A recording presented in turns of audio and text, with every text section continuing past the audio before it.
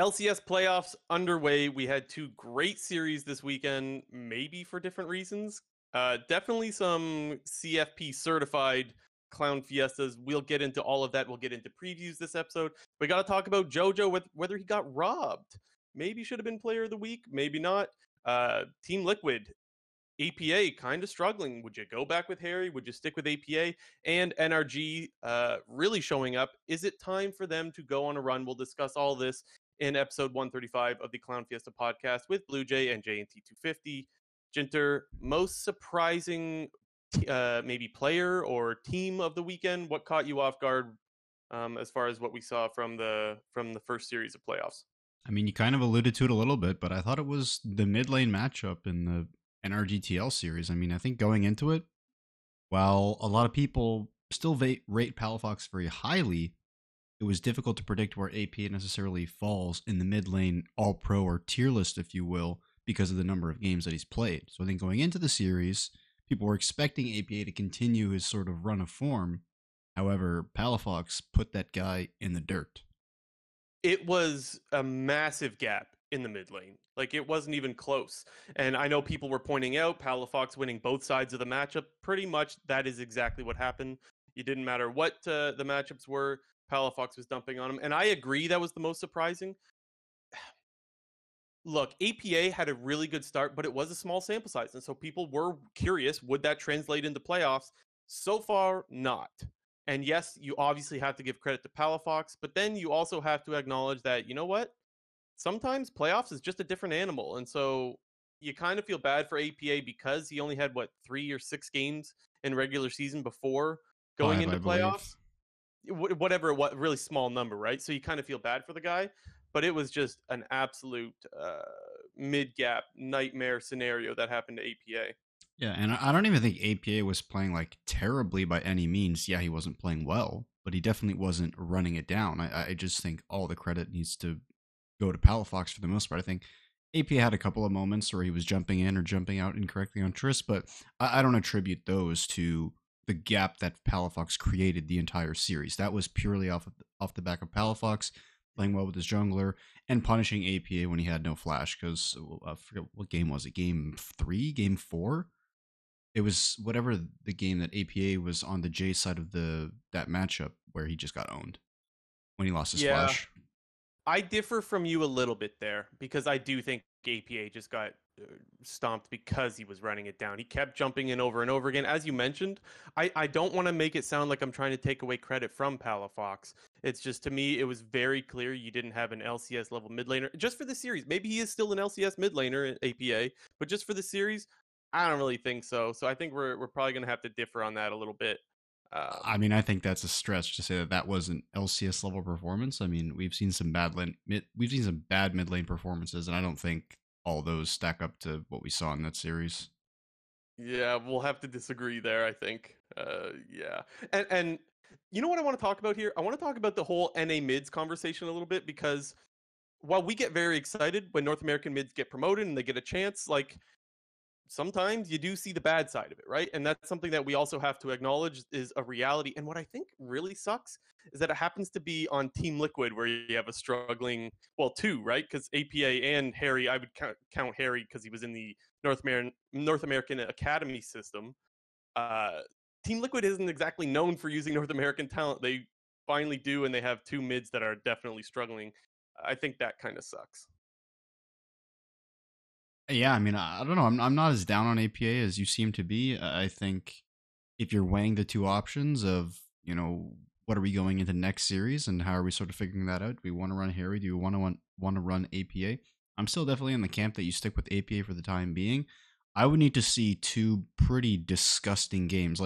And I think that's maybe where we're differing, because I would not classify any of the games that he had in the series as like disgusting inting, which is Really? what we saw from Haeri in certain moments where he is making poor decision after poor decision on repeat when it comes to engages or being caught out of position. I think there were moments where that happened to APA, and there was a few key moments where he jumped in and out, and they pulled up the facial reactions of him, and he was obviously, struggling a little bit. He was mentally sort of struggling because he was getting pretty emotional on the player cams, and Hmm. you could. Yeah. I'm just kind of assuming at the moment was kind of getting to him, and he was sort of cracking under the pressure. It's what it felt like to me, but by no means am I ready to move on or potentially want to sub him out unless it gets even more disgusting. Yeah, so that's an area where we agree for sure. I am still in the keep him in camp. I don't want to forget that he actually had a really great start to his LCS split just even a couple weeks ago. So, like, to me, Haeri was pretty bad, like, consistently, even though I think APA was absolutely the worst player on his team in this particular series. I don't think that that's what you're going to get out of him every time. So, while I'm definitely calling him out because he ran it down, in my opinion, in this series, I'm sticking with them. I think bad series happen to everyone, regardless of whether you're a rookie, whether you're a veteran. That happens. So I'm not a, oh, let's give up on him kind of guy here. I just want to acknowledge that sometimes the North American mids don't pin out. And to cope on the other end, he got clapped by a North American mid. Exactly. like, So so, so like, Palafox is just the goat. That's all yeah, we need to say. NA mids are still strong. Palafox just too good. the NA fans get to cope real hard here because it's like, well, the only way you could counter the NA mid buff is from another North American mid. That's what happened Exactly. here. Yeah. And we focused so much on APA in this conversation, but let's be real, it was not all on APA. To me, hands down, worst performer on his team, but like we saw some noticeable differences in his teammates as well. Outside of, I mean, don't get me wrong, Summit hard carried the one Jax game, right? Great performance there, but even still, his issues of ISO deaths persisted in this series. Uh, there was Piosik didn't have a great series. Even Core JJ didn't have such a great series either. That bot lane did not seem on the same page. So like all this to say, there was other problems. Yeah, I definitely think that APA was still a big contributor to what was going wrong for Team Liquid in that series, but there are other players on this team that are not absolved from anything. Summit, I still think the good outweighed the bad in that series. However, the players that I was disappointed the most were the mid and jungle of Core JJ and Pioshik. They were pretty awful for the most part in the series. There was pretty much only that game 3 where it really felt like that Team Liquid kind of knew, I shouldn't even say like knew what they were doing, but that was the only game really where it felt like Team Liquid kind of had control. And the rest of it, Team Liquid, the game 2 was Team Liquid's game to win. And they threw that game so poorly off of Core JJ and Pioshik, just overextending multiple times in team fights. What else is new, right? When it comes to throwing games at Team Liquid, like this, that is the way they have disappointed the whole year long. Maybe actually, like they've continued to throw games over and over again, and all of the fans of TL fans have to be disappointed. Even Rafa. Did you hear on the cast when when Rafa started speaking Spanish? I don't know what he Yeah, said. Did you yeah. hear that? I mean, I don't know what he's saying, but it was funny. Yeah, like I'm sure it was Spanish. I don't know what he said, but to me, it's like any anyone listening that has a parent that speaks another language knows that this is a bad thing. Like when I was a kid, if me and my brother were fighting or we were pissing off my dad starts swearing in French, you know you done something wrong there. And that's what I was thinking when Rafa started saying stuff in Spanish. He had to have been saying like good lord or something. It was like the Spanish version of like mamma mia. I thought that was really funny. Yeah, he also, I heard Brafa, he dropped a couple of clown fiestas across that He series. I was did. like, oh, okay, there we go. Some subtle Even plugging Rafa right there. agrees. Yeah, Rafa knows. Certified clown fiesta. The whole series pretty much. But yeah, TL's issues continue to be just throwing every possible lead they can. Core JJ on Yon were not on the same page. The one game it was Leona Kaisa, and Core JJ kept flashing in to stun somebody, and Yon was never following up. Now, to be fair to Yon, some of these engages from Core were not it. Oh, However, they were not it, let me tell you. I mean, the they majority of definitely the weren't. engages were bad.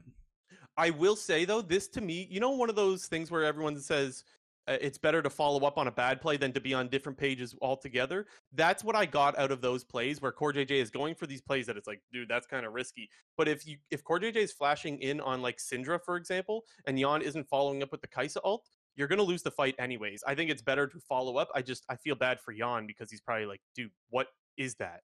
Like, what is that engage? And so you could definitely see the bot lane wasn't on the same page. The engages were awful. All this to say, there was lots of issues at a TL, and I think just as the split has gone on, we've become more and more worried about this team. Yeah, the other thing that was somewhat surprising, not necessarily related to APA, sort of was, but also more holistically from Team Liquid, is they really didn't deviate their game plan whatsoever. All of the ways that they were winning primarily in the early parts of the summer split and even in the middle when they were winning games, a lot of it was off of strong laning bot laners with Core JJ and Yon pressuring in lane, control mage on Haeri, or sorry, on APA, split pusher on Summit, and enabling jungler and Pioshik. And they pretty much just took the complete opposite approach. Yeah, sure, Summit was still doing his thing, but they had APA on skirmish heavy champions. They had Core JJ on pure engagers, no laning dominant champions, and then Pioshik was on just objective team fighters as opposed to, proactive junglers. I was really expecting them to basically perma put him on stuff like Sejuani, even Vi, even Wukong. Those aren't necessarily the super meta champions, but I think those are the champions that fits his playstyle the best within this team. So to see them really just play a completely different style to what they were, I shouldn't say completely different because Summit is still Summit, but from the bot side of the map, it was pretty weird to see.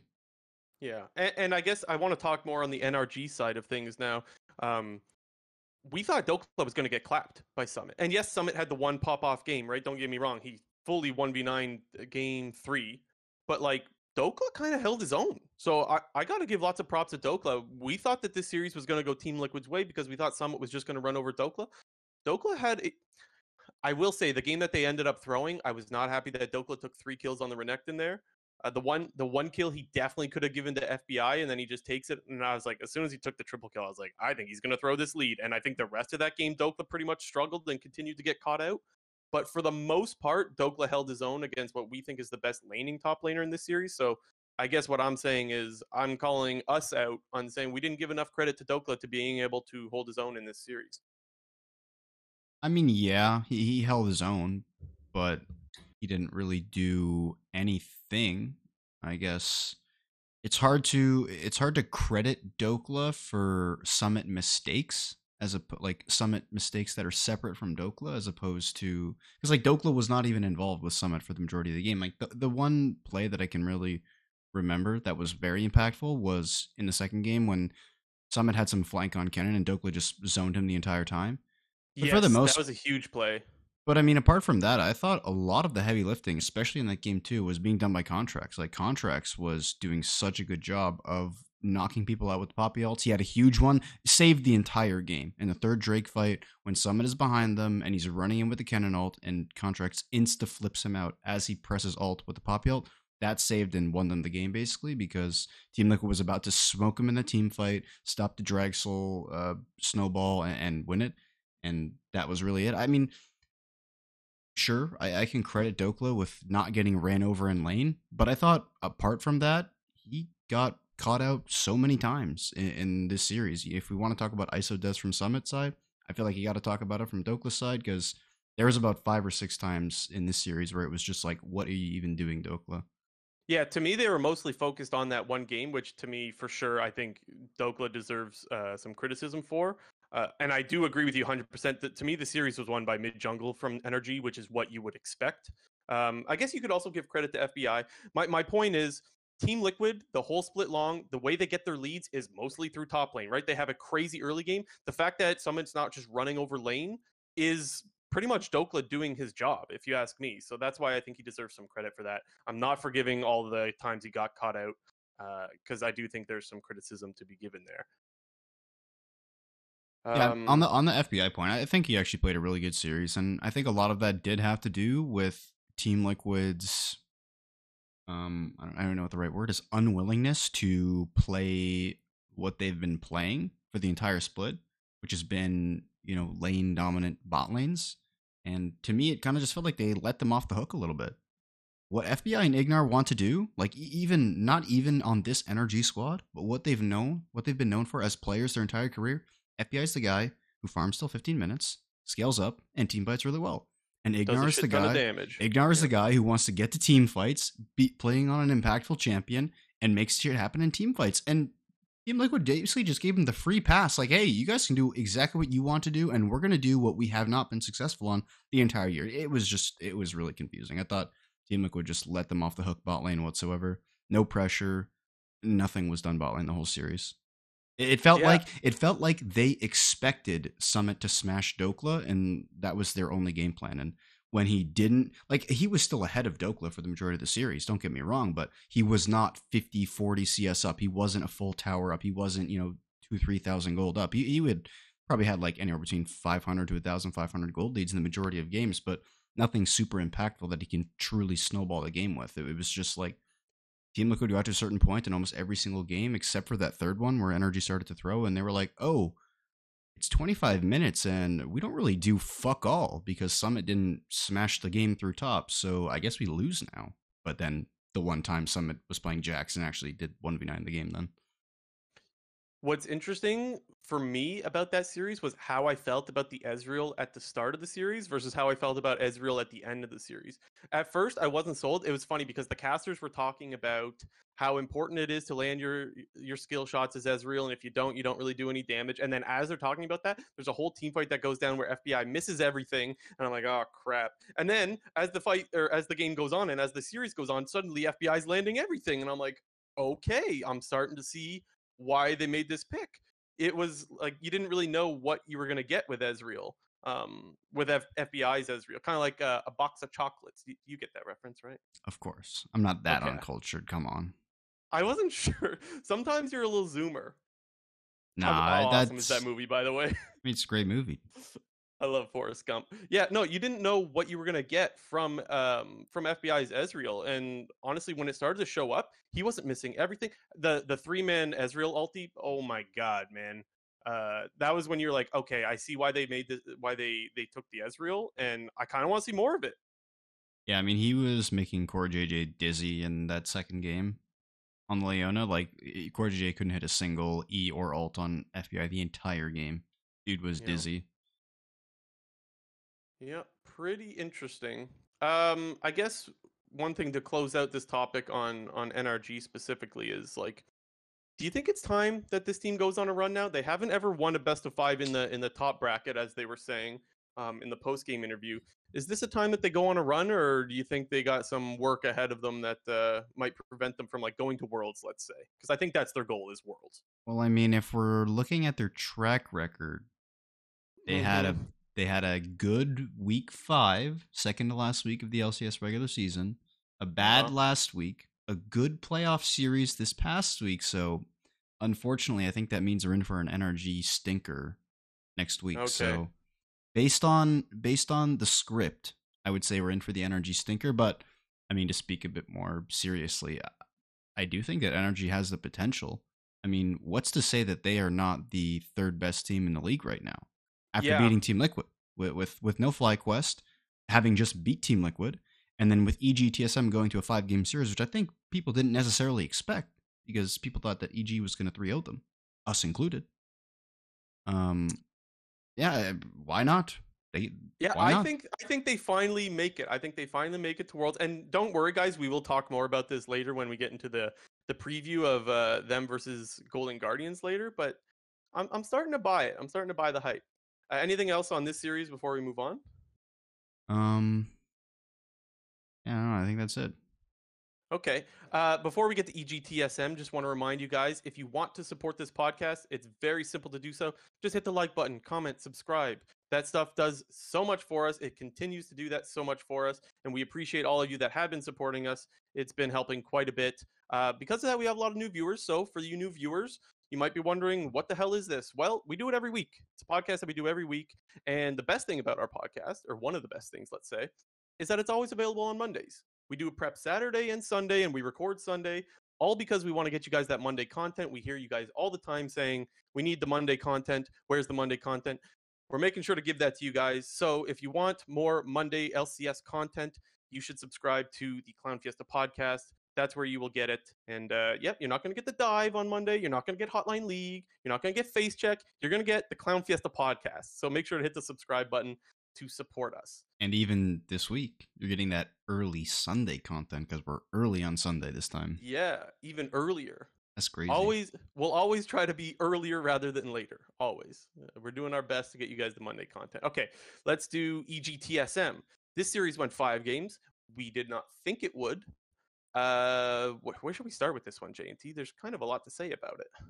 Well, I mean, I think we got to start with the fact that although Revenge got Player of the Series and Player of the Week, whatever it was, Jojopyun absolutely destroyed the entirety of TSM in this entire series, minus the first game.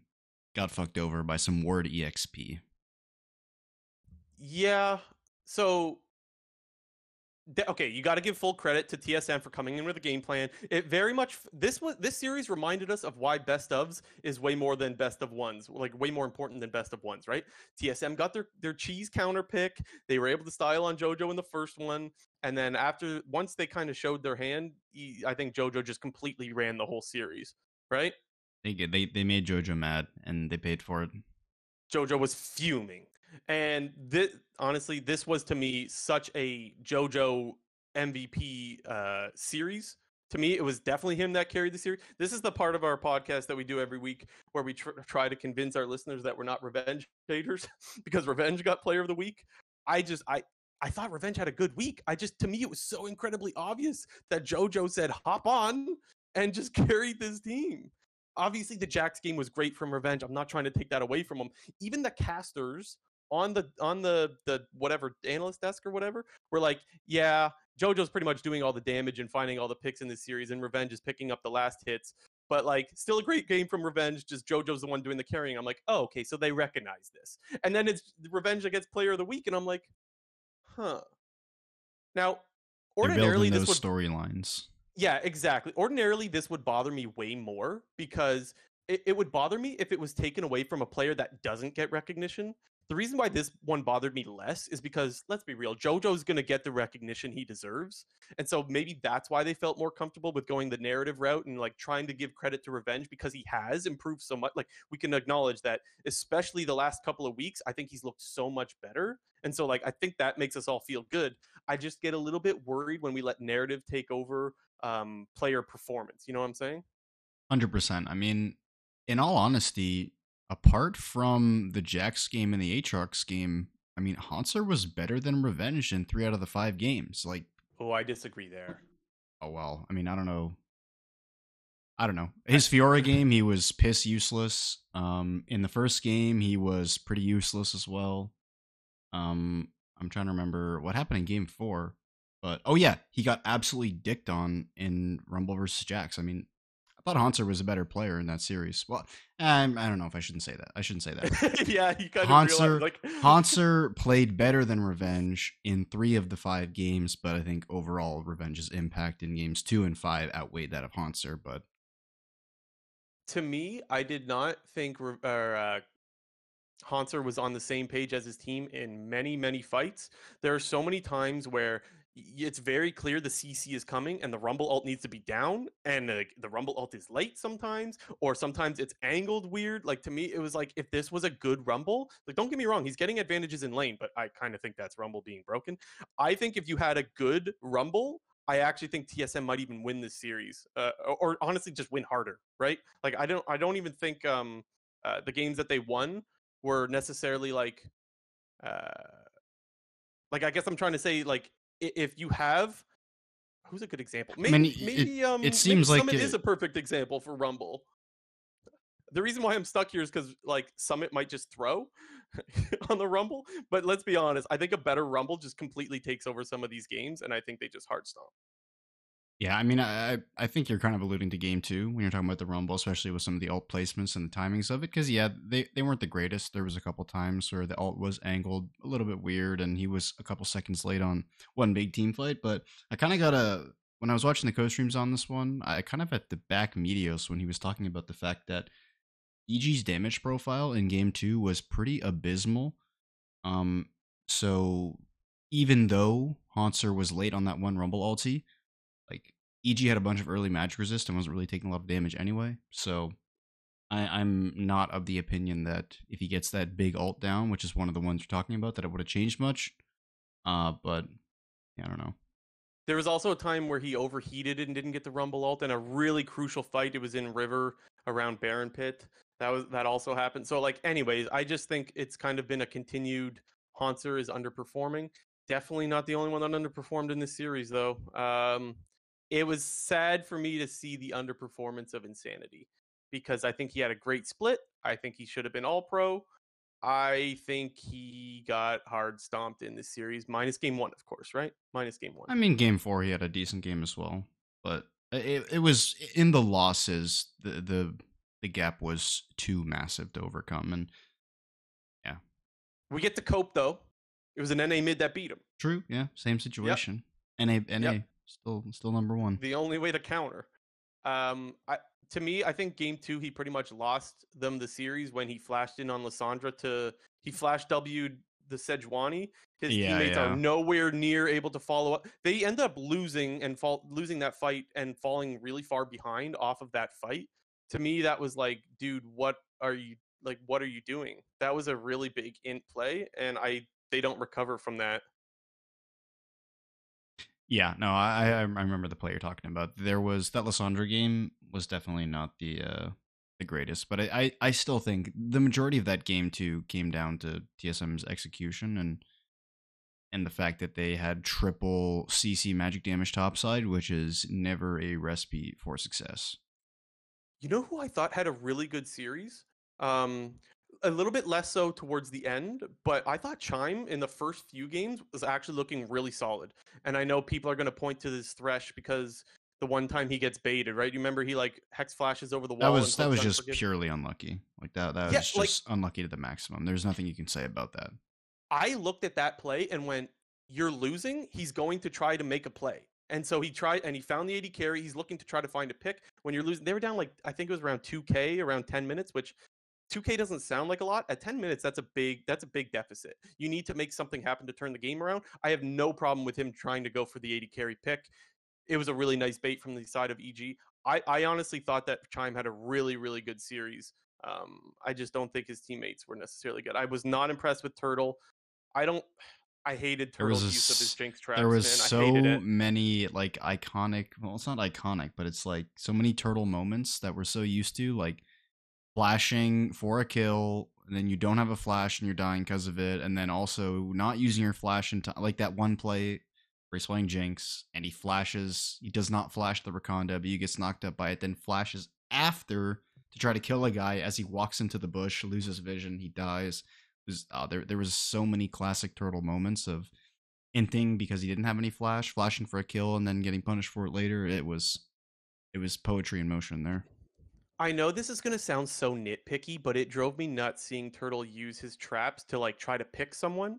Like Jinx traps should be used for either zoning someone off so they can't get to you, or when you have a Thresh, wait for the Thresh hook. Chime was landing so many Thresh hooks. Wait for that and then place them where the hook is going to pull them the second time into the trap. So many times the traps were just not on cue with the Thresh, and I'm like, Chime is landing all of these hooks. They should be getting picks because it should be followed up by traps, but he's throwing out the traps before the hook is even thrown. It was like Turtles played a lot of Jinx, a lot. I was really surprised that like he didn't seem to understand how you're supposed to use Jinx traps. Anyways, that was tilting me. Yeah, not the greatest series out of Turtle, but Yeah. it was I it will was it was the carries of EG were just strictly way better than the carries of TSM in the series, and that's what it came down to for me. I thought Haunter, Boogie, and Chime were pretty solid and were matching up well to their counterparts, but it was very clear once you gave JoJo and Unforgiven, the tempo of the game, it was all them, and there was no stopping them. one Except thing that except when they tried to massively throw that game number 2, was it? Or was it game 3? I can't Yeah, recall. game 3 where they almost threw the whole game. Yeah, it was game 3. An area where I got to give Turtle a bunch of credit because I didn't think he got the love he deserved. He got most LCS kills all time. They pulled up that little graphic on the bottom and nothing. Crickets. Yeah. Nothing from the announcers, nothing. Like most LCS kills all time? Hello? I honestly though, I bet you here's what I think happened. You know FBI how they keep also made like 15th most kills at some point in that's the that problem though. series. That's the problem is I bet you the casters didn't even notice it because they pull up the graphic when it's like, oh, 15th all time, 19th in assist. Like they pull that graphic up so many times when it's just useless that the casters and the fans just get used to just ignoring that thing altogether. Turtle gets most LCS kills all time, and everyone's just so used to ignoring the stupid graphic that like I felt so bad. Shouldn't that be something that like everyone should be like, holy shit, that is such an awesome. I don't know what is that. Uh, it's an awesome something. Accomplishment, Accomplishment. Perfect. accolade, something like that. Accolade, whatever. And he didn't get recognition for it. And that I was like, this stinks. Yeah, unlucky. Well, if we want to talk about graphics on the LCS broadcast, your boy JNT250 got a nice little tweet pulled up in the middle of, was it game two, game three? I didn't see it. What was it? Wait, you didn't see it? No. Dude, well, I just tweeted something about like, yeah, keep giving Jojopyun Ari. It makes sense. And Oh, I liked and that tweet. yeah, I didn't see it on the broadcast, they but got yeah, pulled up. Yeah, I mean, why are you giving JoJo Ari? I totally agree with you. I've Why does that happen? legitimately been saying it for about this entire year now. This Yes, whole yeah. season, like, just Definitely this whole split. I've heard it like, multiple times. it makes no sense. JoJo got Ari 4 out of 5 games. Dude, I And want to see a and then JoJo his Ari second best champion in the game 5, and he smurfed again. So you know what? Fuck me. Don't ban that champion. I guess maybe I'm the one who doesn't understand it. Yeah, you're crazy. Yeah. I want to see a charm counter on, like, this guy lands all of them. Oh, and I mean even the double Q. I mean I forget who said this. I forget who it was, but they were talking about Chovy when he was playing Ari and whatnot, and maybe it was actually Chovy who said that in like some interview where he said like the hardest part of Ari is hitting the consistent double Q, like getting the exact range you need to hit both instances of the Q instantly. And JoJo was doing that, and it was that bot lane play where he like fade away killed Turtle with that with the exact perfect Q. Oh, it was so disgusting. It was fantastic. Yep. The other guys on EG, I'm trying to think of how they performed. I think Revenge, like I said, had a decent series. I thought he was good. Was there I any mean, other like crazy standouts? Shiden. Yep, I forget thought he if was it okay. was I forget if it was Meteos or Sneaky who said it during the co-stream, but you would not have guessed that he's only been playing his 4th game on stage with this team Yeah. in the playoff series. Like he looks like he plug and play. Like it looks exactly the same. And credit to that guy for just meshing with the team so well. Who knows? Maybe he was getting scrim time beforehand, and because I think before the split started, it was not necessarily decided who was going to be the starting jungler. So maybe he does have, some pre-existing experience within the team in terms of knowing them being on their academy team for a bit and potentially playing scrims at the LCS team. But seems like a perfect fit, and it sounded like there was a lot of problems going on behind the scenes with EG, them being not apparently a bad scrim team, and Omrea was rumored to be a lot of the problems with regards to the team. So they look good with him. Yeah, they look solid. They got a whole nother beast coming up. We'll get to that playoff preview in just a little bit, but so far so good, honestly, because this team was rumored to be on a slide, if you will. And I know the series was a 3-2. It didn't feel like a 3-2 for me. It felt more of like a EG is definitely the better team, and somehow this made it to 5 games. I don't really know how to explain that. I mean, there is a world where TSM could have won this series because EG almost threw game 3 to them. Yeah. So it was a close series. It was a lot closer than I was anticipating. I mean, you just said that you thought that EG was a clear cut better team. I don't think that was the You're not case. in agreement there? Interesting. I mean, I they think if were these teams play each the other better again, I'm team. predicting EG 3-0, honestly. If they play each other again. Nah, Maybe we'll see it. I don't know. I- Maybe they meet somehow again in the bottom bracket or something. I mean, one thing that I will say is because I do think that Hauntzer played a lot better in this series than he had played for the majority of the regular season. So in a world where they play again and it's old Hauntzer, I would agree with that. But I guess if we play this series again with somewhat decent Hauntzer, I see it a lot closer. Okay, to be determined. Should we get to some of those playoff previews, perhaps? Yeah, I mean, lower bracket matches are set. The first one is TSM versus Dignitas on Thursday. So 4 days this week. It's going to be a jam-packed schedule. Would you say that Dignitas got the better matchup than 100 Thieves? So Dignitas got TSM, 100 Thieves got TL. Who do you think high rolled here? I mean, yeah, you got to think that Dig got the better matchup here with facing TSM over Team Liquid. Not only because Team Liquid finished higher in the standings than TSM did, but I think just individually, like on a player versus player standpoint, Team Liquid is better than TSM individually. So the fact Hmm. that Dig gets to play them, good for Dig. And also considering that TSM seems to be somewhat one dimensional as well in terms of their approach and Insanity needing to do well in order for the team to succeed. So if you can shut down Insanity, sounds like a decent shot at shutting down TSM. I think this is a really important opportunity for Insanity to redeem himself. I don't think that Jensen is an easy matchup, but I do think Jojo is one of our best mids right now, maybe the best mid. So I think that he's obviously got an easier matchup, even though Jensen is a long time, solid LCS mid laner. I think that this is an opportunity to bounce back and say, hey, you know what? I only got clapped because I was up against an MVP candidate, you know? Yeah, I mean, he definitely has the opportunity to put himself, back in the conversation of top mids and whatnot. I think there's a lot better chance that he can do that because I think he matches up a lot better into Jensen than he does Jojo, with Jojo being very lane dominant and, Yeah. you know, just being able to curb stomp you basically, whereas Jensen is a much more slower and, what to say, like, I guess he's more calculated in the fact that Jetson really doesn't take a lot of risks, and he's Yeah. very willing to just trade farm and lane and accept an even state for his superior, team fighting and macro and whatnot. So I would hope that TSM looks to get Insanity in an advantageous matchup, put some pressure and resources on him to get him ahead, and to get TSM doing stuff early around the map. Because if we want to talk about Dignitas, they've continued to struggle in the early game. When this team has been losing games, it primarily is off the back of a weak early game where their bot lane is dying and Santorin is doing nothing, and they just fall 2,000 gold behind, and they seem to never be able to get back into the swing of things. So I would hope that TSM looks to do something similar to what they did earlier on in the year, not necessarily towards the end, but in terms of get Boogie on some early game proactive jungler, get some aggressive laners, and let's get this thing going. And one thing that I want to highlight about this series is just how important it is to the TSM players. Now, obviously, it's important for everyone, right? You're always playing for your job, etc. TSM is supposed to not exist next year, right? So technically, all of these players all know that they're unemployed coming up after this year.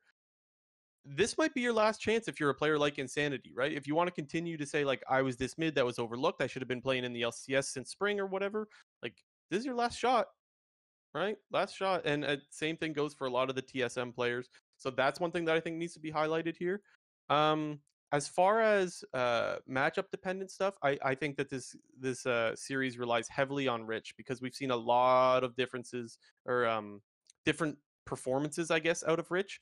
Obviously, to start the split, he was an MVP candidate. He was absolutely styling.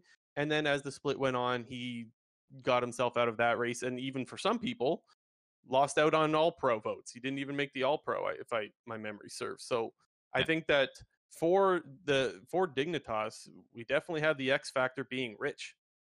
Yeah, I mean, when it comes to the Dignitas side of things, I'm fully expecting a slow pace from them, from the mid jungle at least, and I would hope to have Rich in an advantageous matchup, selecting red side for Dig, getting counterpick top. I want to see stuff like the Alawi. I want to see stuff like the Quinn. Especially, I want to see lane dominant things into a player like Hanser.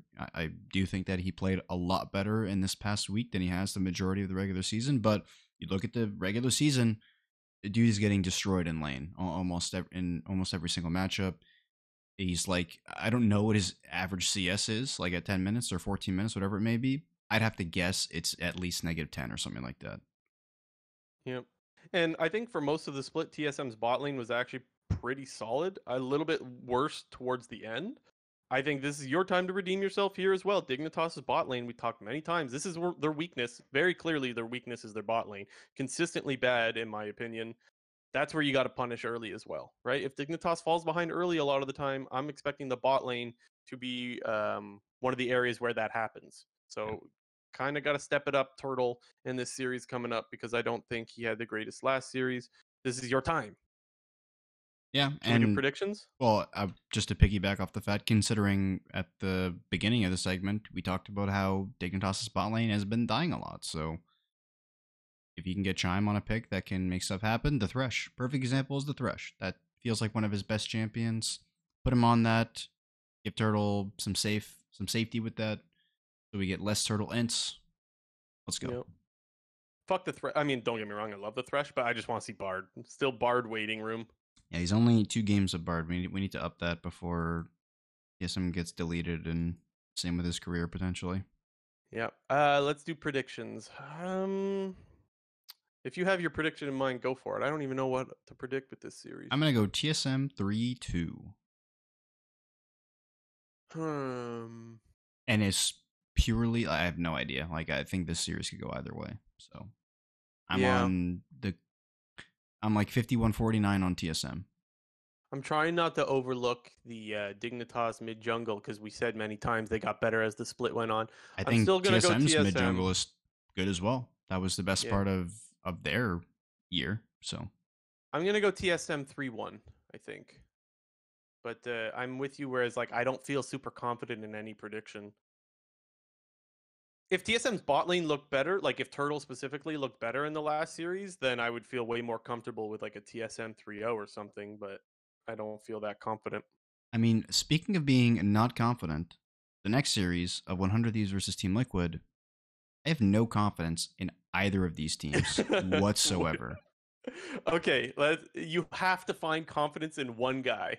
Who is it? Doublelift, that's the only guy. Is there anybody else that could possibly you could have confidence in? Just double lift. No, because I can't say someday because I think that Summit will probably just pick some big laning champion that will get the better of someday. I can't pick closer because although I want to remain I want to continue to have faith in him. He has proven me wrong every single week by continuing to play badly, which I will once again reiterate. I think is partially still at the fault of his team for their jungle playstyle. Quid's awful, and I don't know. Busio only not even a year into his career, so and I want I sure as hell can't trust anybody on Team Liquid who throws every other yeah. game. So the only guy I can choose from is Doublelift. I want to disagree with you, but I agree 100%. But what's weird about that is like I still don't even necessarily think 100 Thieves is going to win. Even though I the guy that I have the most confidence in, it's like I have less confidence in Quid, for example. I mean Like I this have the lowest amount of confidence for Quid to perform than anybody in the whole in the whole game. this is the type of series where I would not be surprised at any outcome. I mean, I guess the only outcome I'd be really surprised by is 100 Thieves 3-0.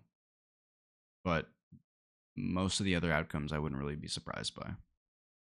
Should we expect 100 Thieves to go back to the classic, like their only game plan that they've had be successful all year, which is just protect double lift? I mean, probably, but they still haven't even done that with this new roster. I should So, say they did go the one route where Closer had a pop off game. I should acknowledge that he did have that Viego game. It's just one of 18, you well, know? Like, eh. I mean that's what I've been saying. Like, you got to be all in with him. You got to either fully commit to having him be the carry, and if you want to play stuff like Viego, Lee Sin, Trundle, even maybe saw some Pioshik Trundle. If we want to play that kind of a game, then 100 Thieves needs to follow suit with everybody else. We can't have Quid just playing perma skirmish mid champions and then dying. Can't have Someday playing, utility tank and not really doing a whole lot. And we need something else, something else, please.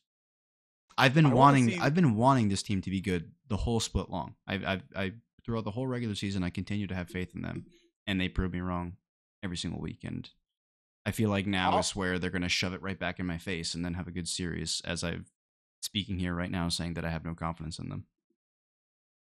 I wouldn't be surprised if Someday shows up. That's another guy that like I don't think should be overlooked. I'm not like super confident he's gonna, pop off or anything like that.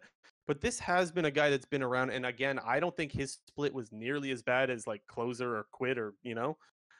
So I think that's another guy that maybe we should not overlook. I could see Someday showing up in this series as well. I mean, I wouldn't be surprised to see him show up. I'm just expecting Team Liquid to give advantages and resources to Summit. So, you know, The problem I have with predicting 100 Thieves in this series is that 100 Thieves has been the least proactive team in like the history of LCS nearly. And Team Liquid yeah. is known for getting leads early, like 2K average at 15. That's my problem with this series. It's like even though I have confidence in Double Lift, I don't know how you can overcome what is such a despairing difference in strength in the early game. Now, we know Team Liquid can throw some crazy ass leads. So that's, I guess, that's what 100 Thieves might be able to, or 100 Thieves fans might be able to hold on to and cope with that. Yeah, I mean, I have to go with Team Liquid on the 3-1 purely because I just cannot ignore the the struggles from Quid. My expected top prioritization on Team Liquid, and just as you mentioned, 100 Thieves' lack of doing anything in the early game. I'm ready for APA to bounce back too. He needs to do it for the NA mids. Beat Yeah, down those imports. he's not up against an NA mid, so he should flourish just fine Exactly. as long as it's not gory. All right, I'm going TL 3-1. No, 3-2. I'll give 3-2.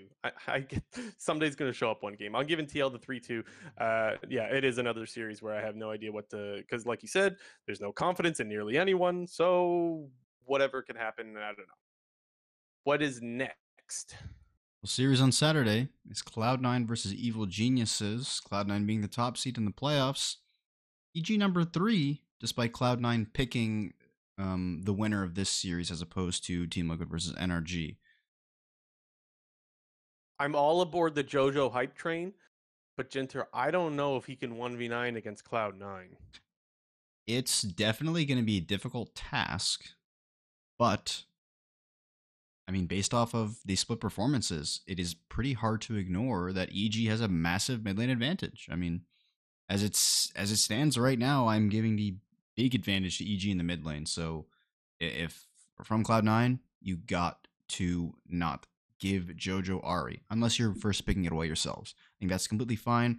MNS isn't the greatest Ahri by any means, but he's not bad. He still does solid with it. So if I'm blue side, I'm picking Ahri every single time on first pick if I'm Cloud9, and if I'm red side, I'm banning it every single time because to me it feels like the only path to victory for EG is getting Jojo on an advantageous playmaking champion, and I feel like that's the only path to success for EG in this series. Okay. Um, as the Cloud9 representative here, which kind of playstyle do you think they will go with, and which one do you think they will go with? What I'm asking specifically here is they always play around Blabber. That's been a very, like, Blabber is invading jungle, and he wants his laners to rotate to help him do that. That's very much what Cloud9 has done. Do you think they will do that, or do you think Blabber will just play around mid and camp the hell out of JoJo? I think it'll probably be the latter of what you said. Blabber doing some camping around mid.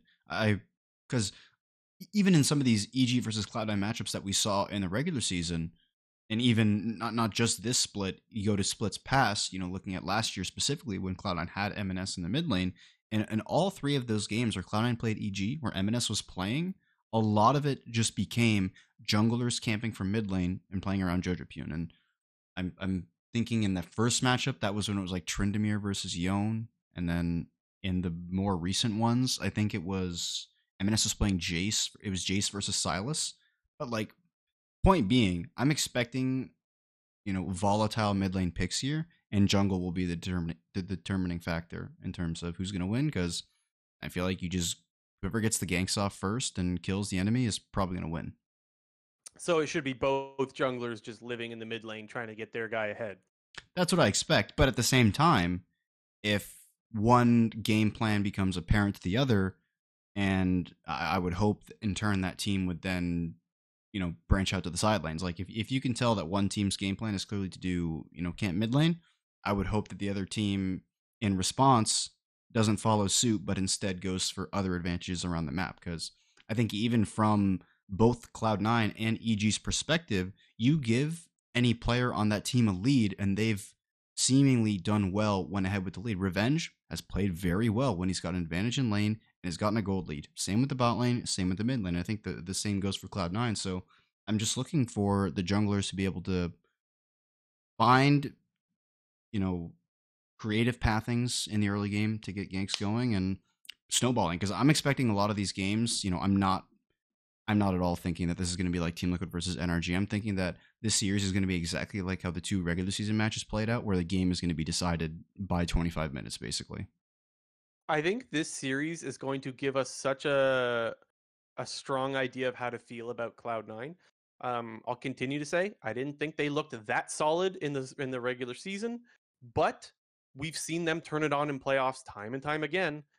This to me, I think, is a good enough opponent to know, okay, Cloud9, were you guys just trying out different stuff? Have you gone full try hard yet?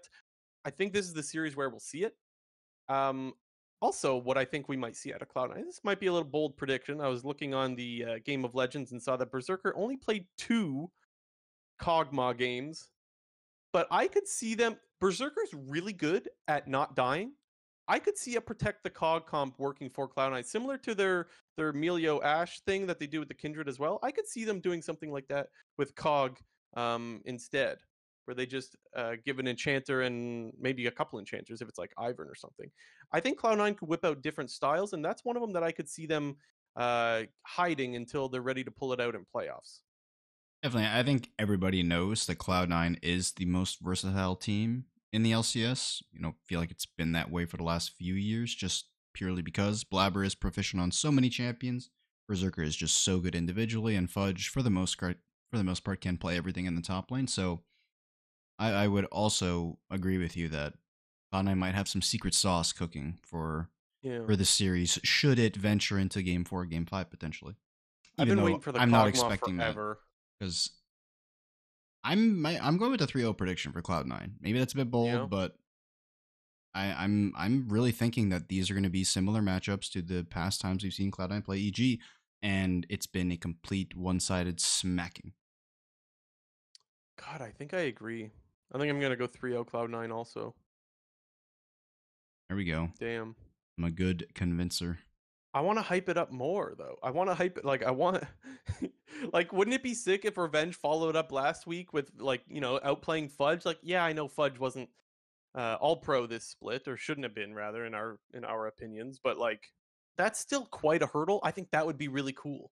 Yeah, no Not doubt. to mention, again, this team was put together last second and they're supposed to be like some just random ass team. I think it would be so crazy if they beat Cloud9. I just can't get behind the narrative because I think in reality, I think Cloud9's about to show us why the hell they always um, show up in playoffs, I guess. I'm waiting for the Kog'Maw. Dude, I've been waiting too long. Let's go. It's time. And then our last series on the Sunday, NRG versus Golden Guardians. Now this one, we want to talk about bangers. I am expecting some bangers in this one. I can answer this first if you would like me to. But Go who do ahead. you think stylistically has the advantage? Should I go first or do you want to take this one? I mean, you can go first. You said you wanted to go first, so my my issue with NRG here is that I think they really heavily rely on mid jungle. They're going up against the best mid jungle in the league. That's a problem to me. Whereas, like, not only could you also say that Golden Guardians is just more solid across the board, I really worry that even though contracts and Palafox have been great, they're running into guys that have just done it better, in my opinion. That's my worry. Do you think that is fair, unfair, over exaggerated? What do you think? I think it's definitely fair, but I think at the same time, one thing that NRG does pretty much just as well as Cloud9 and has been doing for a couple years now is they thrive in the chaos. And Golden Guardians, while they do have a very strong early game, primarily controlled through mid jungle, more specifically River, that guy's just an early game beast. Sometimes Golden Guardians can get a little bit out of control. And we've seen it a couple times this past split, and even in splits prior when they also had the Team Liquid problem of not being able to close out games, where they can get a little bit crazy in the mid game when they have leads. And NRG does a really good job of thriving in the chaos, countering plays, contracts. Maybe this is maybe a bit of a bold statement I'm about to make here, but contracts, it feels like over the last year now, he's gotten to be like a bit of an Smithy, where he's kind of always in the right place, right time. That's what it feels like to me. That like contracts seems to be one of the guys who is always putting himself in the right place at the right time to counter plays, and does it really well against a lot of the other teams in the league that have strong early game junglers. So I think that this series will probably there'll be a lot of Rift Herald fighting. Like, oh my god, every Rift Herald I'm expecting 5v5s perma. And I think you give NRG the opening, and they're going to take it. So I'm quietly very excited for the series. I'm excited for it too because I love both of these teams, but I divorced NRG, so I'm definitely cheering for Golden Guardians. I, I don't know, man. I think I'm gonna go 3-1 Golden Guardians. I could also see a 3-0 just because of that stylistically how they play. I was talking about the mid jungle. I think that that's a problem where they're even though they're good, I think that's just where they're outclassed and that's their strength. So I could see a 3-0. I guess the world that I'm giving the 3-1 is if Contracts gets the Poppy. I think his Poppy is fucking awesome. So maybe I'll give him the 3-1 because of that. I'm I'm gonna go 3-2. I'm just gonna throw it in a bit for fun right there. I mean, I don't know, a bit boring to go 3-1 again, but I'll go 3-2. I'm expecting bangers, like I said. I guess an area where I could see NRG surprising us is we saw the Ezreal look pretty good. Maybe they do play one of those like heavy poke bot lanes, then they just poke the fuck out of Stixay and Huki in lane, and they just play like Ezreal Karma we used to see a little bit, something like that. And maybe they could get advantages down there by just being super fucking annoying and just getting prio. It's been a while since Golden Guardian's bot lane was really shaky. I think that was mostly towards the start of the split, but it was an area where we did see some shakiness. So maybe I'm not. Maybe that's an area that I shouldn't overlook. But again, I don't know. Stixay and Hu he both had really good splits. Yeah, I can't. I can't give more than the 3-1. I'm gonna stick. I'm gonna go 3-1 still for Golden Guardians. Okay, what's next, J&T? Well, there was a bit of discussion somewhat recently around the LEC as their season is wrapping up quite quickly. I believe the finals are either just finishing or still going on at the time of recording Mm-hmm. this. But Yep. the discussion has popped up once again about the LEC format and how, if or should it be potentially implemented in a lot of the other major regions. Because while the season is not yet over, the three splits for the LEC have now concluded the winter, spring, and summer seasons with the season finals, which is basically summer playoffs, yet to happen. But a lot of people seem to be taking issue once again with the topic of championship points and how teams like Team Heretics and potentially Fnatic, although that didn't happen because Fnatic advanced to top three in the playoffs. There was a situation where Heretics and Fnatic, both those teams, could potentially have not made the end of season, playoffs due to the championship points, and kind of rehash that discussion once again of should championship points even be a thing? Shouldn't it just be the best teams who are playing, come summer and whatnot? But My gut feeling is I just want to see the best teams at the time, right? Like I don't like that the best team from winter, which was months and months ago, um, could be benefited for that. Like I that there's such a discrepancy in so many teams versus how they used to perform months and months ago that versus how they're performing now. So that's one thing I don't like. I can acknowledge that it does make some of the games more exciting, for me, I don't know if I think it's worth sacrificing possibly sending a worse team to Worlds for. That's one of the issues that I have. It happened one year. Jinter, maybe you can refresh my memory. Was it 100 Thieves that either they got screwed over or they went to Worlds when they weren't? They were you're clearly probably not. Or thinking season 800 Thieves, yeah, where they were the second NA seed when everybody knew that they were the fourth best team behind C9 and TSM. That's and probably what you're thinking of. I remember whatever it was. I just remember it left a really bad taste in my mouth, like feeling like I don't want this team representing us. They're clearly not that good of a team. They're clearly not, again, like you said, they were fourth best or whatever it was. It's been so long, so I don't remember how good they were. But that's one of the things that I have problem with. Yeah, and someone in the straight pug and in the chat says Clutch Gaming was another instance. I think he's right about that.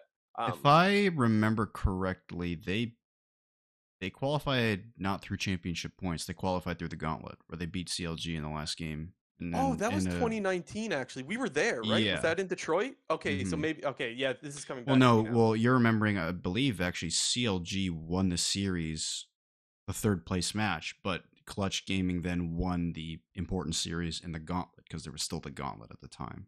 Okay, So if I remember correctly, that's how it played out. So Clutch didn't qualify for championship points. They won the last series of the gauntlet.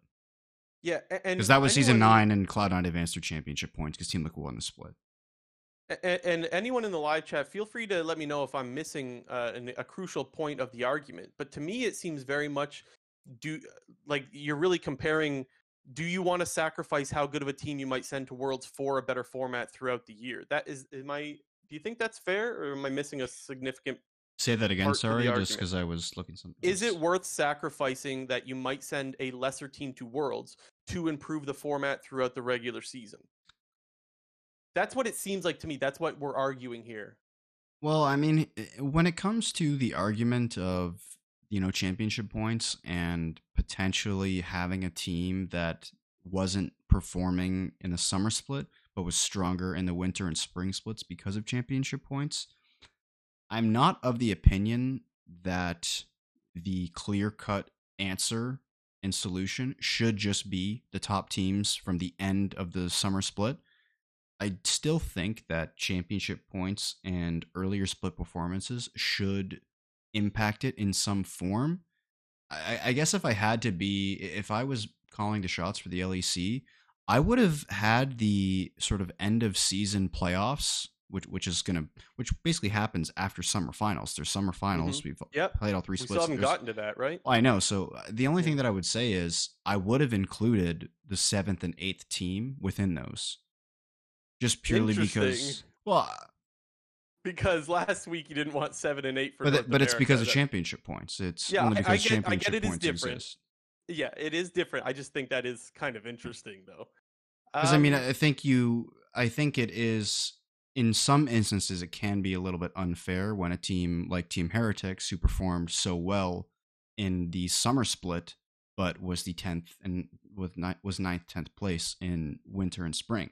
I yeah. don't think that their one good split in summer should completely absolve their horrible spring and winter. So I'm not of the opinion that this championship points thing shouldn't even exist, and it just should purely be, the best teams at the end of the year. I think you should factor in some of the other splits. However, I think there can be some small changes that you can make to the championship points and the formatting of who you let into the playoffs at the end of the split, and how many championship points you even accrue over winter, spring, and summer. Because I haven't been following the LEC as much as I normally do this split. I've still been following it, but I'm not Mm. exactly sure of the championship point breakdown from winter to spring to summer. But I still would be of the opinion that you should heavily weight summer championship points, because if they're using the similar system to how it previously was, you basically only got like a 20 to 25% increase in championship points from spring to summer.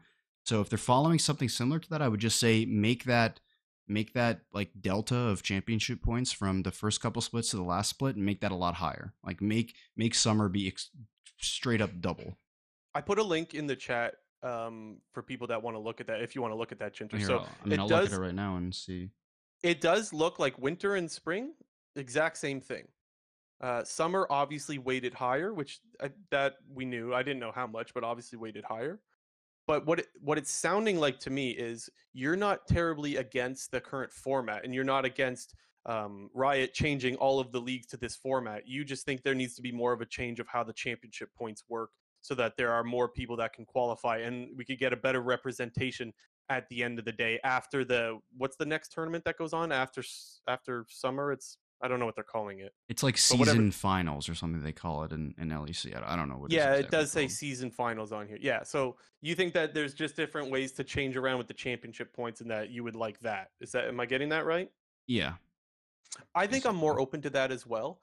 The one thing that Like I'm trying to winter, I guess first thing that I'll say is winter and spring shouldn't even be weighted the same. Like winter I should agree be less than 100%. spring. Winter is I 100% agree. we're not even in the same game when it comes to the meta and whatnot. Like I guess that's the other thing that plays into it is, sure, you can be one of the best teams in winter, but when the meta is constantly changing and teams are improving and getting worse because of the meta, it helps certain teams.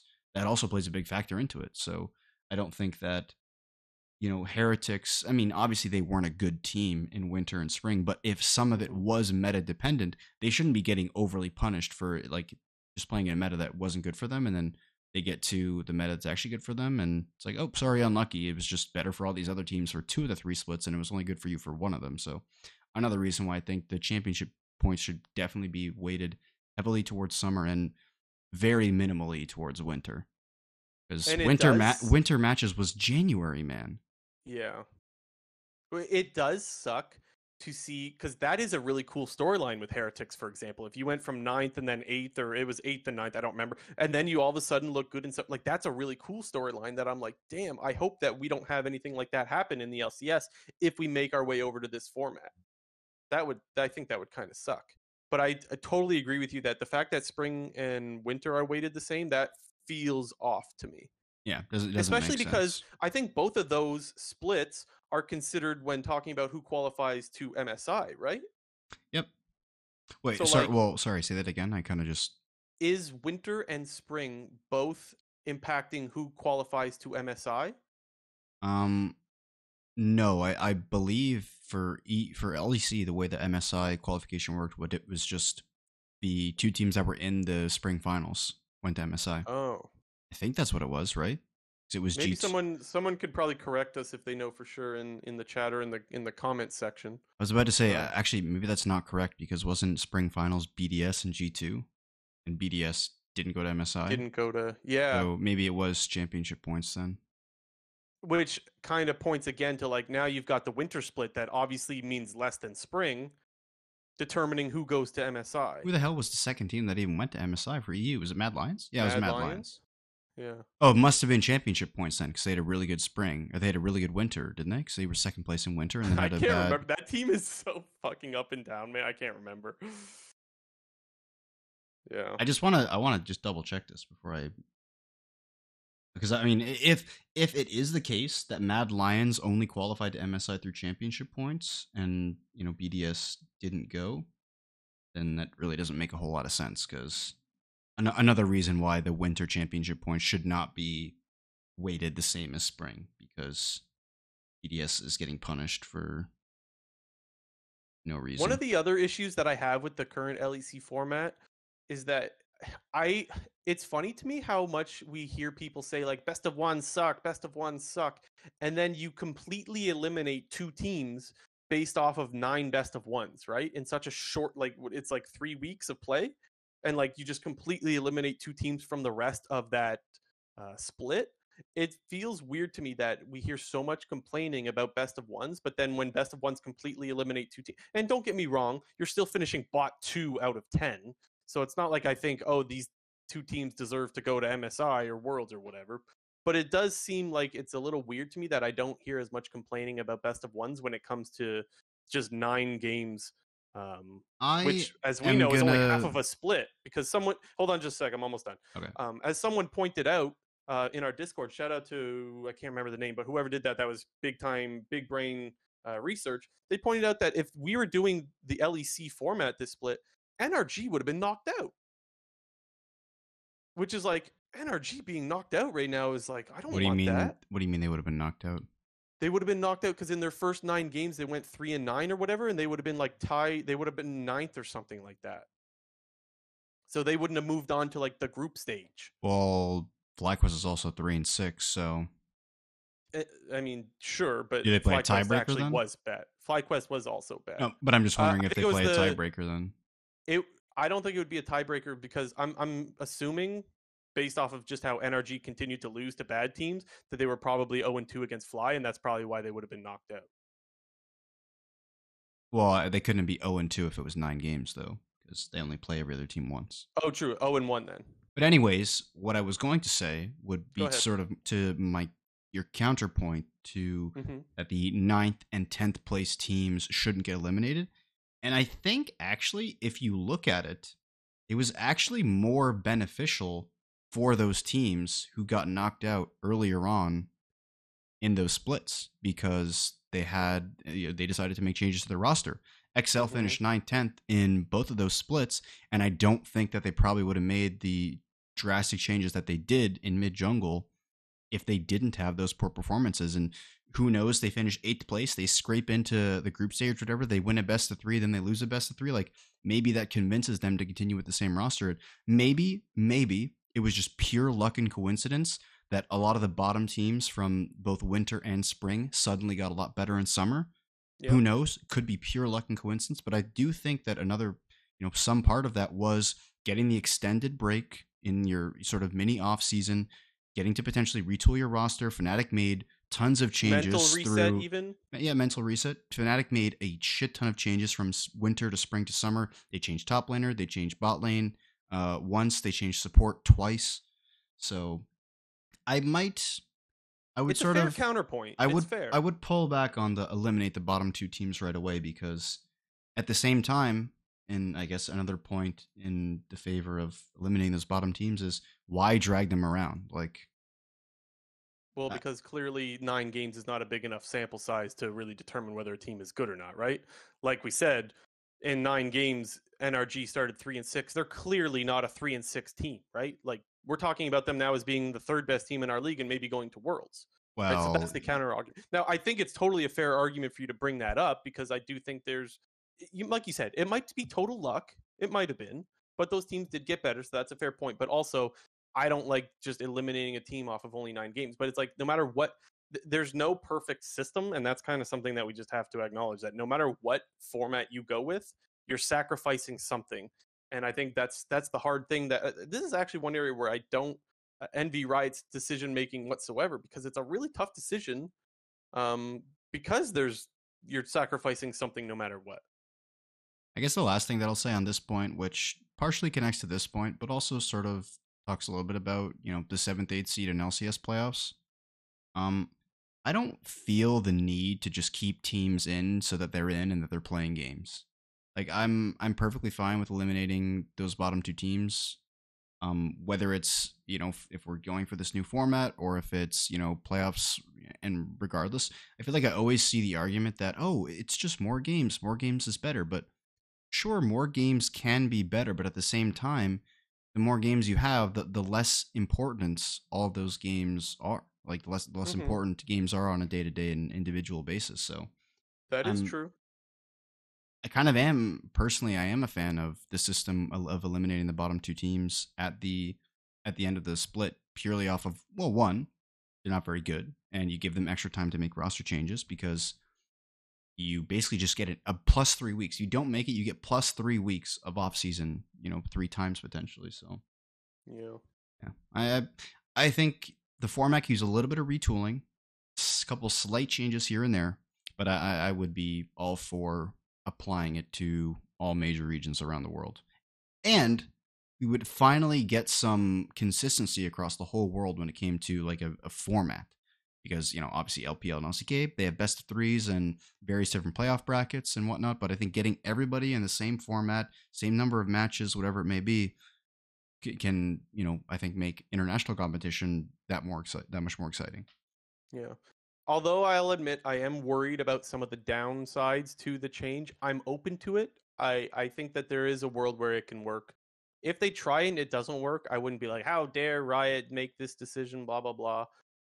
I'm okay if they tried, even though I'm worried about some stuff. And just I just did look up who did the research for that. That was Aless in our Discord. So shout out to Aless for doing the research on who would have been knocked out if we had the LEC format. I guess Okay. I'd have to. I mean, I didn't read it, so I don't know. Like I didn't read what LS posted, but I'd have to look at whatever the tiebreak situations are, because I think, yeah, FlyQuest was 3-6, NRG was 3-6, and Immortals was 2-7, something through the first nine Yeah. games. So Yeah. I I can tell you right now who. Let me give me a second here. Oh, never mind. NRG was 1-1 against FlyQuest, so I was trying to see what the tiebreaker was. I'm guessing NRG was 0-1 versus them because again they kept losing to bad teams throughout the whole split. So that's my guess well, as to what happened. But even if that is the case, if the LEC format is such that if whatever team has the 1-0 head to head, that's the mm-hmm. tiebreaker, I would be in favor of removing that and having there be a tiebreaker match and having that head to head not be a factor if you're only playing one round robin best of one. Yeah. Like if you just have the same record, you should be playing a tiebreaker. It doesn't matter who won that one head to head matchup. Okay. I mean, I would agree with that. They have broadcasts all the time at the end of the split where sometimes you could have up to 10 games in one day. I'd be fine if they did that. Someone in chat Someone in the live says, chat, yeah, yeah, go ahead. I'm pretty sure if teams are tied for 8th place, they play a tiebreaker. I mean, if that was the case, then yeah, I'd be in favor of that. And I think that could eliminate any other issues of being like, oh, well, actually, the 9th place team was better than the 8th place team and stuff like that. It's like, no, just have them play a tiebreaker match and the better team moves on. Okay. Yep. Okay, that was quite the Or lengthy even, discussion. sorry, to extend Go this ahead. discussion, even make it Yeah. a best of 3 then. Like, to get eliminated, you have to lose a best of series. You can't just get eliminated off of best of ones. To get eliminated, it has to be a best of 3. I don't know. Just another random idea. The only issue is like logistics of like how many games can you squeeze into like short window times, but I'd be open to it. I mean, But at yeah. the rate we're going at, I mean, games in the LCS, dude, games don't last very long. Like, dude, game time Not if is NRG and Team Liquid are playing, let me tell you. that's fair. Yeah. EG versus We got TSM, some of those games are going quick. yeah, this is true. Okay, let's get to quick news and then we'll close her out. Yep, we got some quick news. All pro teams did get announced. I'm pulling those up as we speak so I can read them out. First team was Licorice, Blabber, Jojopyun, Berserker, Huhi. Second team, Summit, River, Gory, Stixay, Sven. Third team, Fudge, Pioshik, MNS, Unforgiven, Core JJ. First of all, I have to actively flame anybody and everybody who put MNS over Fudge, or sorry, put MNS and Fudge on their All Pro team because that straight up doesn't make any sense. One thing I will say is I won't blame the coaches and or players who are picking those votes because as everybody knows they are a little bit more biased when it comes to scrims and everything like that. So I wouldn't be surprised at all if MNS and Fudge were still really good in scrims and other players still carry a very high opinion of them. However, for the majority of all the Riot staff and third-party media and whatnot who are voting Fudge and MNS for their all-pro teams, I do not understand what you were watching and how you could say that these two players were in the top 3 within their role. I just had to get it out. I agree, but like I think I say this every time we do the All Pro. It's like I'm kind of over getting like tilted at some of these things. Like clearly it's just disagreements. There's bias from no matter what area you're coming from. Like there's probably some groupthink happening amongst the Riot team, right? Like all the analysts and stuff. There's probably groupthink amongst you and I, Jinter. So like it's just there's bias that happens that it's like that's what can you do? You can't really do much about bias. That's why it's called bias. I don't agree whatsoever with those two guys being all pro, Mhm. and I think it does say something with you, the Cloud9 fan, being like, why are my Cloud9 guys on these all pro votes? Um, Yeah. but I mean, well, I don't know what And it really was more it to was add. weird. It was weird because the one Cloud9 player who was actually catching a lot of flame for being on All Pro was Sven, and he was, I thought, a pretty clear cut person who was going to be on the All Pro list behind Huhi and Core JJ. To me, it was just like, what other supports really stood out consistently? Like Core made the list, but I didn't even feel like that. I put Core third in mine, I think, but I didn't like if someone said no, Core shouldn't be on there, I would be like, okay, like I wasn't. Whereas like Sven, I did feel like, yeah, I thought he actually had a pretty decent split. It felt like the supports, there could have been a few people that could have grabbed that spot with some slightly better performances. So I didn't, yeah, I didn't feel too strongly one way or another when it came to support. The only thing I felt strongly about was who he was number one. Yeah. I mean, I know we did reveal our All Pro lists last week, but are there Mhm. any snubs you thought people who maybe could have got it or at least should have been maybe higher up in the conversation? Well, if we're going to talk about how we don't think M&S and Fudge should be on there, let's talk about who we think should have been on there. I would have been okay if it was Palafox or Insanity in the mid lane. I think Me either too. one of those guys made sense. And then top lane, I think it's crazy how quick we forgot just how good Rich was. I know he struggled towards the end, but like, bruh, that guy was an MVP candidate. He has one or two bad weeks, and then he's just off the All Pro altogether. The What? first 3 weeks of the season, he was 1v9 for Dignitas. Like And it's one thing 1v9. if it's one thing if like all the other tops were like styling, but like I didn't think Licorice looked that good towards the end of the split. I didn't think obviously Summit started to run it down as the split got worse. The ISO deaths really started to stack up. Fudge, we mentioned like we didn't think he had that great of a split. It felt like Fudge just got there based off of like he's Fudge. Yeah. And I Yep. will have no problem with Fudge showing up in playoffs and being like, this is why I'm all great. I have nothing against Fudge. I think Fudge would probably even say, like, yeah, my split wasn't that good and I expect better on myself, etc. Yeah, apart from those two names you mentioned, I mean, there was a few other people for jungle. We thought a lot of people thought Boogie was, potentially right up there with Pyosik. I was, yeah. I mean, I was definitely surprised actually that Pyosik got the nod over, Boogie or contracts or something like that. Just because I don't know. I don't know. Maybe I'm just, I'm a Boogie fanboy, I think, but I thought he was the clear cut Yeah. third best jungler in the league. So No, I had Piosik for sure. I think Piosik had a much improved split. That is just my opinion. But anyways, none of the picks. I'm not gonna lose any sleep over them. This happens every split where everyone's like, my guy that I voted for or I think should have been voted on there didn't get in, and then everyone gets all mad. I would just remind our listeners, don't get too hung up on it. It's all pro. Everyone's gonna forget about all pro voting by the time when the split's done and Worlds comes along. Everyone's all pro voting will be out the window and out of your mind. So don't lose any sleep over it. well, next week they're going to reveal coaching step of the split and rookie of the year.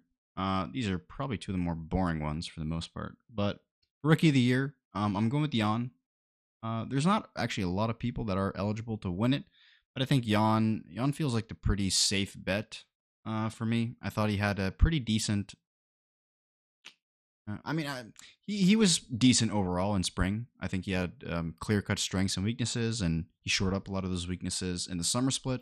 Thought he was pretty good in the summer split. I think he was still a level below all those top 80 carries in the league, but not too far behind. And I think if we do see this Team Liquid roster stick together, if Core JJ is still on the team and there's some sort of Korean thing going on, I think Jan will still be involved. Yeah, to me it's MNS if he's I don't know if he's allowed to be counted. I don't know if MNS is technically a rookie or not. Um, Even though I don't think he was all pro in summer, I think overall MNS had a really good year. But again, if he's not because he might have played in like OS or something. I don't know how that does for rookie discussion. If he's not, then I would agree with Jan. I'd probably go with Jan as well. There was no rookie that clearly stood off the page outside of MNS. Again, if he's a rookie, um, again, I thought Jan was solid throughout the year. I thought Busio had a much better start to the year and kind of fell off as Hundred Thieves fell off as well. Who else was there? That was APA played not even enough games, I would say. Yeah, he Shaden, only same played 5 thing. games. Spyrax, one game. Quid was terrible. I don't even know if he's technically a rookie. Uh, The thing with Busio that made it difficult for me to even put him in the conversation is I feel like his graph of performance kind of looks like a parabola. Like, he started off not that great with those first couple games where it was really int, and he was playing really, really well in 100 Thieves when they were kind of just like one tricking their style. But he was still playing really well, don't get me wrong. And then Summer Split, 100 Thieves wasn't that good, and he wasn't necessarily the greatest either. So it's kind of awkward for him to be in the conversation when his highs were so long ago, and we've yeah. kind of only been seeing some lows as of late. Oh, in the chat, Azir support. That's And I forgot about that Azir was a support. banger, first game of the Was year. that his first? Yeah, that was his That first I'm game. pretty sure that was like the first game of the whole LCS year. Like, it was seen in 100 Thieves in that game, and yeah, Oh Azir brother. support. That was a good one right there. That was into the counter pick and the Heimerdinger support. What a I think banger! Doublift said after, like, guys, this wasn't that troll, and then they never played it again. Yeah. It's not as troll as it sounds. Yeah, it didn't work. Uh, Coaching staff of the split. Is it of the split or of the year? I think it's of the split because they have it every split. If it's of the split, EG for me. I don't know. What about you?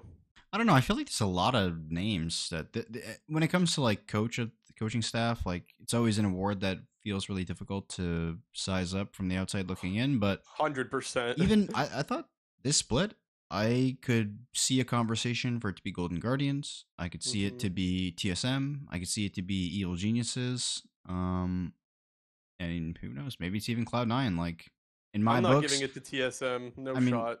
it could even be Cloud9 just in the sense that they had underperforming solo lanes relative to expectation and they still finished first, and Blabber is carrying hardcore.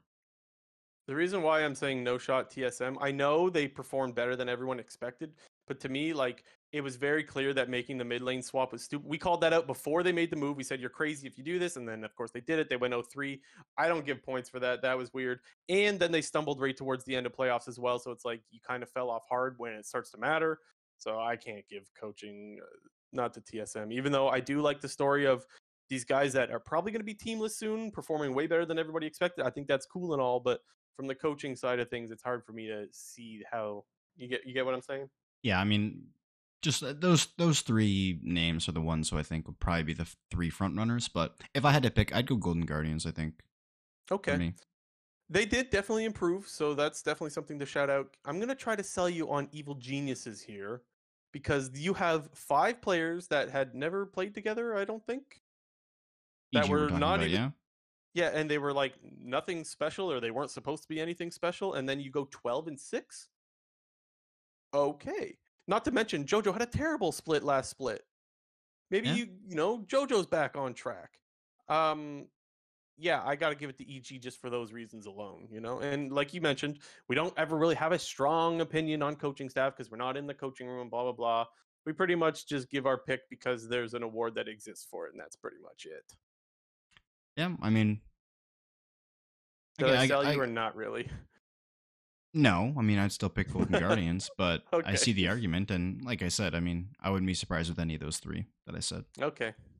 What's next on? I'm looking at it, but what's next? I'm lost on Yeah. the list here. Well, while they're already eliminated, and we gave them a nice little score of, I think it was Mm. like we both gave them a 3, or maybe a 2 and a 3, something like that. Uh-huh. Immortals, they're cleaning house already. They released all the members of their coaching staff, plus Solo as well is no longer under contract. Yeah.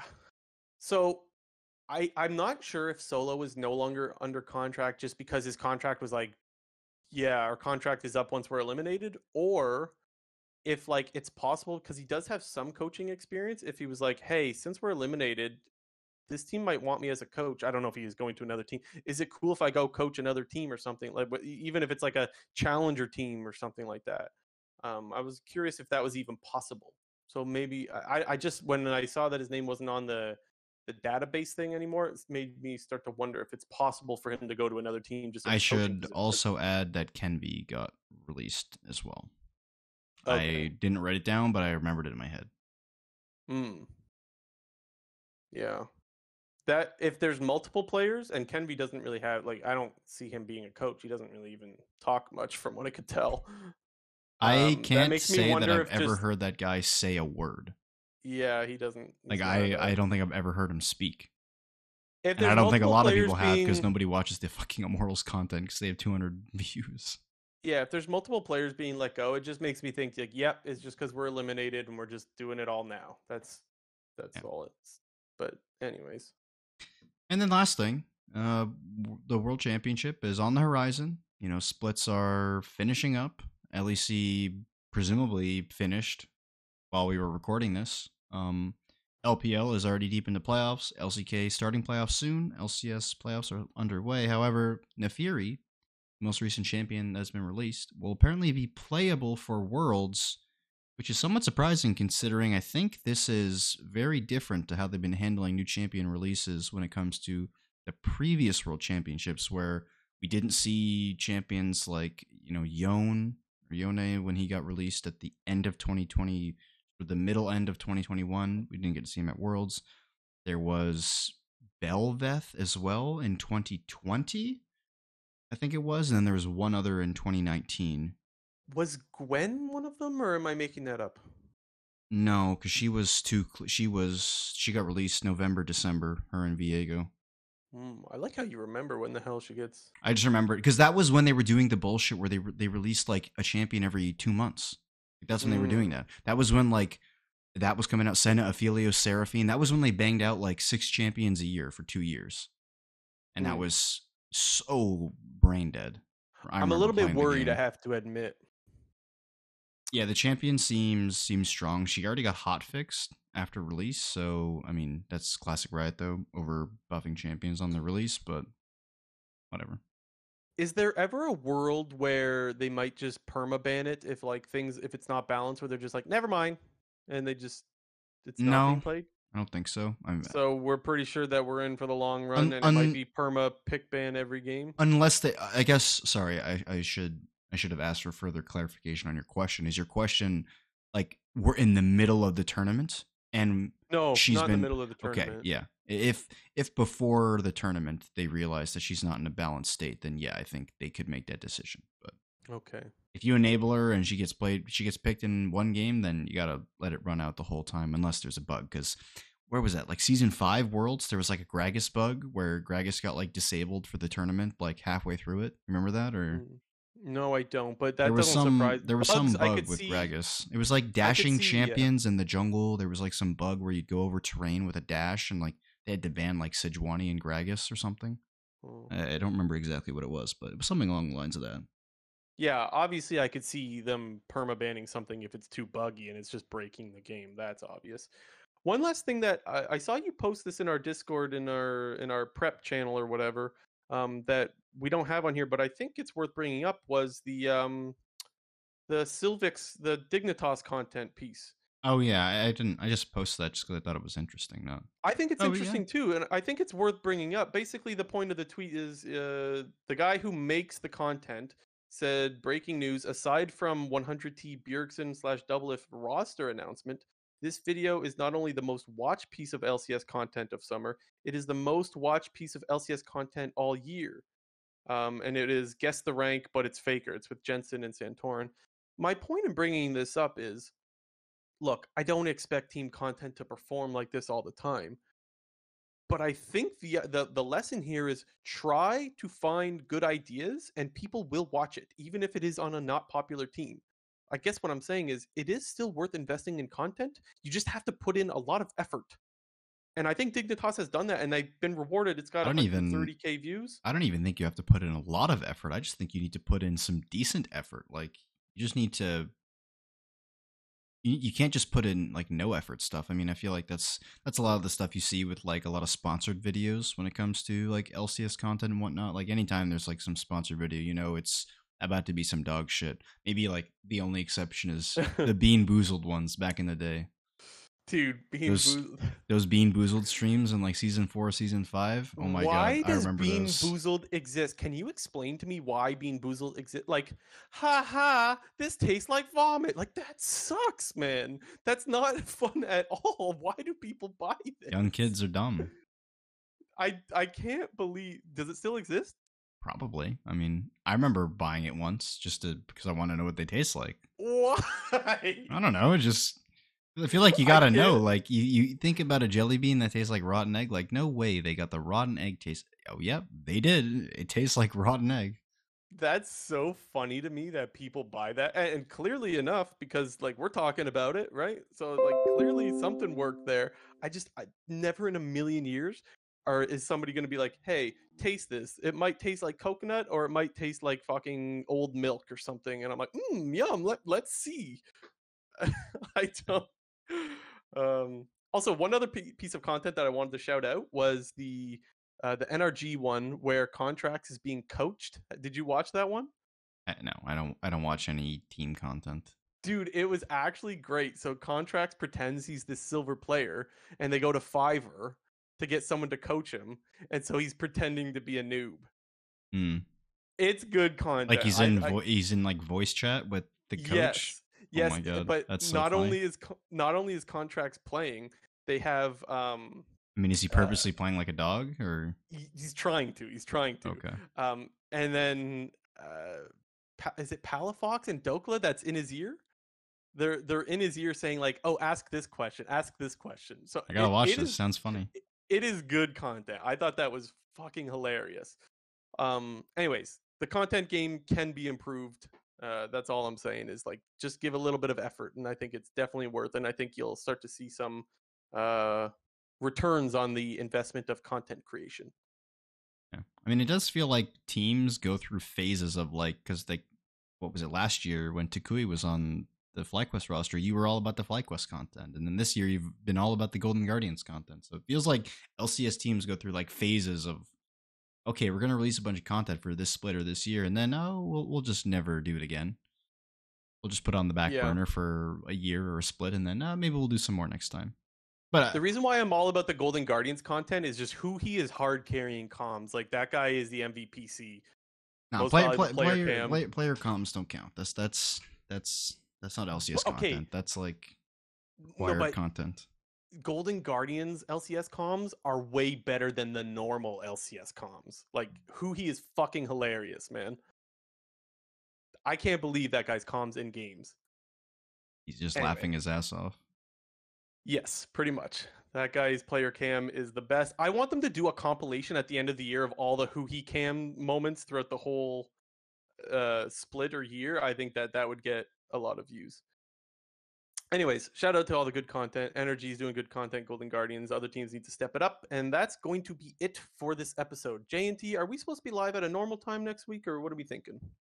I think so. Yeah. Sometime in the next few weeks, there will be some hiccups in our scheduling. We'll be sure to keep you guys up on top of that. But for now, we plan to be live at the normal time, 7 o'clock EST. Oh, I mean, I guess one thing we should note is, well, there's a playoff series on Sunday, and Right. if it presumably starts at 5, then we probably won't be starting at 7. We'll be starting Yeah. after that series concludes, or shortly after that series concludes. True, true. Okay, so we'll try to go live then as soon as that series is done. Yeah, Sunday they start at 5 p.m., so it'll Okay. likely be shortly after the conclusion of the Golden Guardians versus NRG series. We'll be live with next week's episode. If anything changes, we'll try to update you guys in our Discord. Yeah, join the You Discord. That's where you get all the updates. you could find that in the description of YouTube and maybe on Spotify as well. Yes, sir. But Yeah. that is going to be it for this episode. We'll give you guys any other updates as we get them. Hope you guys enjoy the rest of playoffs. We got 4 banger series coming up this week. We'll see you guys next week. This has been episode 135 of the Clown Fiesta podcast.